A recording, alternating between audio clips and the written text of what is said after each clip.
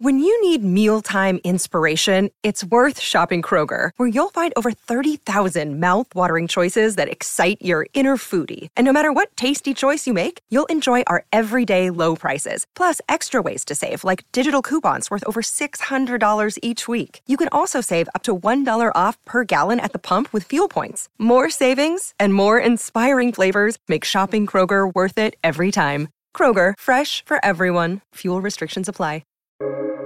Welcome to the New Books Network.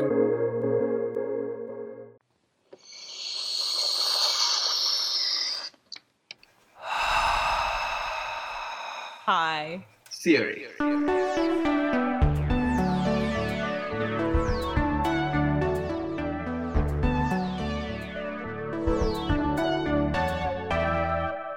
Welcome to High Theory. In this podcast, we get high on the substance of theory. I'm Sharonik Boshu. And I'm Kim Adams. We are two tired academics trying to save critique from itself. Today I'm speaking with Erin Panetta about Decolonizing Praxis.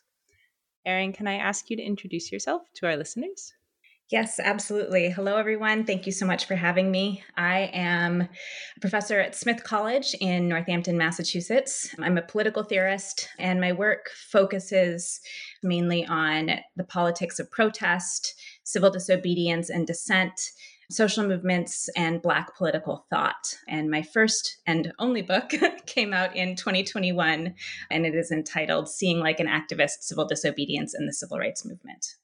So what the heck is decolonizing praxis? Excellent question.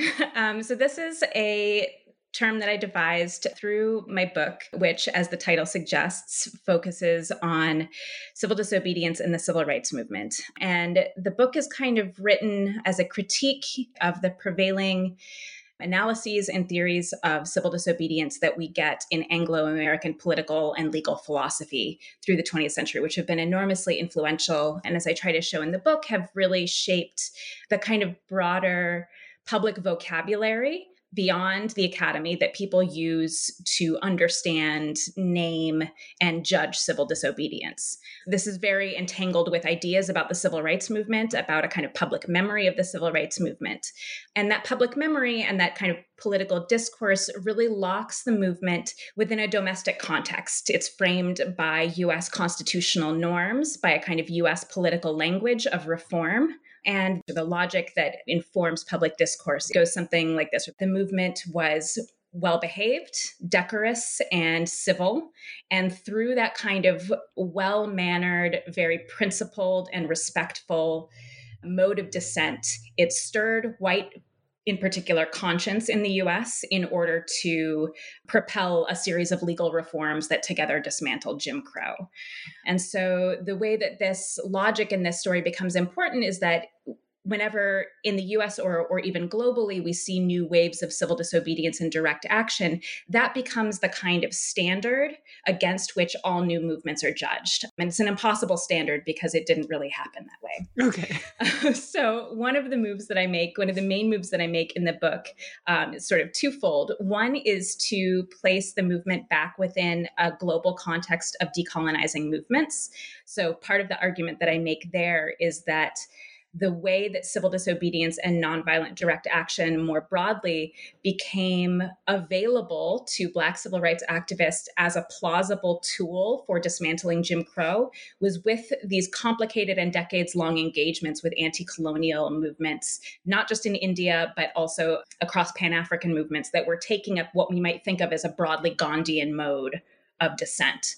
And so it became plausible to them, seeing this, engaging with these activists, this way of collectively mobilizing became plausible because Jim Crow shared so many features with racial colonial rule elsewhere. And so the way that activists in the US really thought about what they were doing with civil disobedience and how it operated was really informed and enriched by this understanding of what civil disobedience did as an anti-colonial, as a decolonial tool. Cool. So that's the decolonizing part. The praxis part attends to something linked that I try to do in the book, which is to think about activist argument and activist practice as a mode of theorizing. So this is the way that I position my account of civil disobedience, which is informed by archival and historical work, against what it is that mid-century political philosophers were really doing, the kinds of frames and epistemologies that they were mobilizing in order to think about civil disobedience. Really asking, okay, what is it that activists do when they try to name and diagnose the forms of power to which they're subject and formulate ways of acting together that they think might actually transform them. It's akin to what the queer theorist Jack Halberstam calls low theory, borrowing from Stuart Hall, a kind of mode of theoretical praxis that emerges out of these subterranean countercultural spaces and stands often in opposition to what we get in sort of mainstream political discourse and also in high theory. Which is the name of this podcast. Yes. That's okay. We also like low theory. Well, I'm also a theorist, so I'm doing high theory, talking about low theory, I guess. Nice. Maybe tell us a little bit more about the high theory of that period. Like, what is this political philosophy, and like, what are you seeing that's distinct when you look at the historical praxis? Yes, so this is an important question. So there is this huge enterprise of theorizing civil disobedience that comes out of the 1960s and 70s in the Anglo-American Academy. A lot of it is centered in philosophy departments, but there's also a lot going on in law during those years. And it's really prompted by social movements, by things that are happening in the streets, by the sit-in movement, by the anti-nuclear and anti-war movements. Mainstream liberal and democratic philosophers start to think and write about civil disobedience as a part of their bigger theories of what's known as political obligation. This is basically the question, why must we morally or politically obey the law? Or must we obey? What kinds of moral or political obligations do we have as citizens to comply with a set of rules that are often not of our own making? Most famously, John Rawls in A Theory of Justice, but also figures that are maybe a little bit less known, like Hugo Beto and Carl Cohen. There's a kind of core set of political philosophers who are doing this work in these years. They're by and large liberals. They are very sympathetic to the civil rights movement and to, a little bit later, the anti-war, anti-Vietnam movement. And so they're interested in defending movements like the civil rights movement from a set of conservatives who at the time are saying that any kind of law breaking is criminal, and therefore civil disobedience, which conventionally we think of as purposeful law breaking in order to make a political point as an act of protest, that any kind of law breaking, even in that kind of conscientious, organized mode, is going to degrade the rule of law, is going to lead to chaos and anarchy, and therefore can't be tolerated. And that in a liberal democratic state, the presumption is that you have other mechanisms at your disposal, legal mechanisms through which to make a point. And so Rawls and others want to defend the movement from that kind of criticism, but the way that they go about thinking about civil disobedience is to kind of bring it fully into the fold of the rule of law and constitutional order. And so they put a lot of strictures around what civil disobedience has to look like in order to be justifiable or tolerable, to make a convincing case that in fact civil disobedience isn't destabilizing to the rule of law, doesn't fundamentally try to transform the legal or constitutional order, and therefore isn't a threat. It's a way of making it a tool that stabilizes order rather than undermines it. In the book, the way that I talk about this is it's a way of seeing civil disobedience from the vantage point of the state. It takes as primary the idea that if civil disobedience is to be tolerable, it has to be a tool for stability. It cannot be transformative in the way that I think activists want it to be and need it to be. And so that becomes a problem insofar as it is entangled with the other gigantic assumption they make, which has very much to do with their own racial positioning within the US. When they look at the civil rights movement and they not only say that what the movement is doing is justifiable, but also that it fits within their theory, they assume that the Jim Crow order is a legitimate liberal democratic order. And so they, in a way, deracialize Jim Crow, but also make a whole set of racialized assumptions about activism, about activist practice, and about what civil disobedience must look like in order to be tolerable. So that's the kind of vantage point that I'm trying to unpack, show how it historically emerged, trace out a little bit how it reappears continuously today. It's still very much a part of our public discourse, and try to see from a different perspective. Cool. Let me ask you our second question, which is, how do I use decolonizing praxis? The book, in a way, is very historical. So it has in the book multiple components, or I sort of theorize it as operating on multiple levels. So the first level that we can think of as part of a kind of grassroots politics of decolonization is that activists, Black activists of the civil rights movement, like their anti-colonial counterparts, thought about civil disobedience as a mode of self-emancipation. It was, first of all, a way of engaging directly with a system of racial domination that didn't function along the lines of petition, didn't make a request for reform, but instead directly intervened in a system of domination in order to change it and in order to stand their ground. So the example that I unpack in the book is about going to jail for protests. So the kind of common sense is that when you do civil disobedience, you accept legal punishment in order to signal your sincerity and in order to signal that you are trying to stabilize a constitutional order rather than break one. But civil rights activists tended to talk about going to jail as a way of standing their ground in what was kind of ground zero for racial terror, which is the Southern jail. So they went to jail in order to deny the state bail money, which then went to fund further their racial immiseration, forms of domination, both legal and extra-legal. And they went to show that it could not be used as a space of fear to hold them in place. And so they tended to talk about this as a kind of liberatory practice, that the reason that you accepted jail, even though it was among the most frightening things that a Black person in the South could do, was to show that you could not be held in place, you could not be confined within these terms of domination any longer, and that wasn't up to anybody else to say where you went and when. The idea is that you're not scared of the most scary thing. Yes, yeah. Precisely. And so therefore that it can't be used any longer as a kind of threat. You better stay in your place or this will happen to you. You'll be subjected to these forms of violence, of confinement that had been used very effectively as a disciplining tool.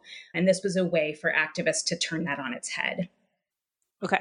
It's familiar from the Gandhian movement as well, this idea of filling up the jails in order to overwhelm state capacity to hold people in jail, in order to perform a kind of fearlessness. This is something that Gandhi talked and theorized a lot about.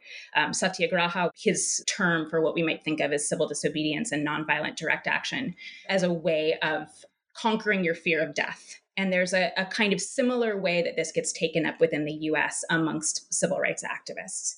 So this is a way of emancipating yourself from a fear that is one of the pillars of domination. Civil disobedience obviously is a collective practice that also works outwardly on other people and on institutions. And so there I think about practices of what I call disruption and disclosure.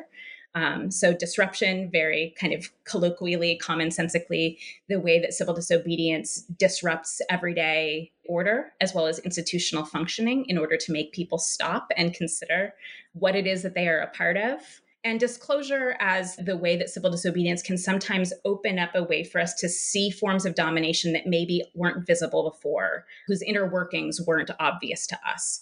So the way, for example, that civil rights activists staged various dramatic confrontations with police power in order to reveal to people who had not experienced those effects themselves, who had not seen that side of racialized policing or the racial order, to show them this is what US democracy really looks like. It's latent often, it's hidden from you, but protest can bring it out into the public, into view, so that people can acknowledge it and start to think about whether they want to be associated with that kind of order.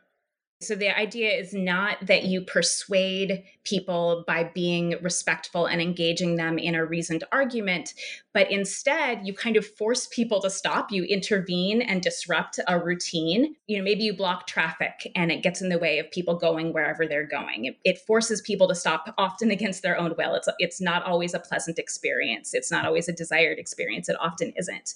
And then secondarily and relatedly, in that space of opening, in that space of interruption, they tried to stage something that would reveal new information or perhaps disavowed and ignored information about how institutions and democratic life are really functioning for its racialized others.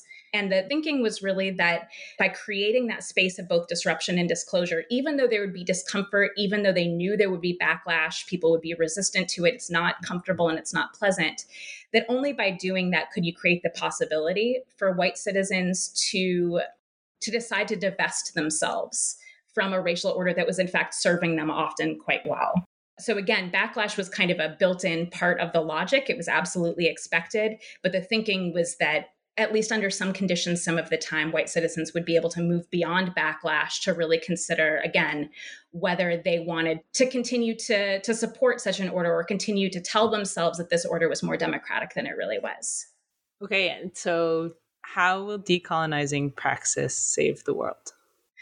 This is such a fraught question for me for, I think, an obvious reason. One thing that, I'll note is that my book ends both on a hopeful note, I think, but also on an ambivalent note, because one thing about studying this movement in particular, but I think historical movements generally, is that you really have to reckon with the unfinished work and not even failures, the things that were violently prevented, all of the pathways of transformation that were very, very definitively shut down by people with more resources and power.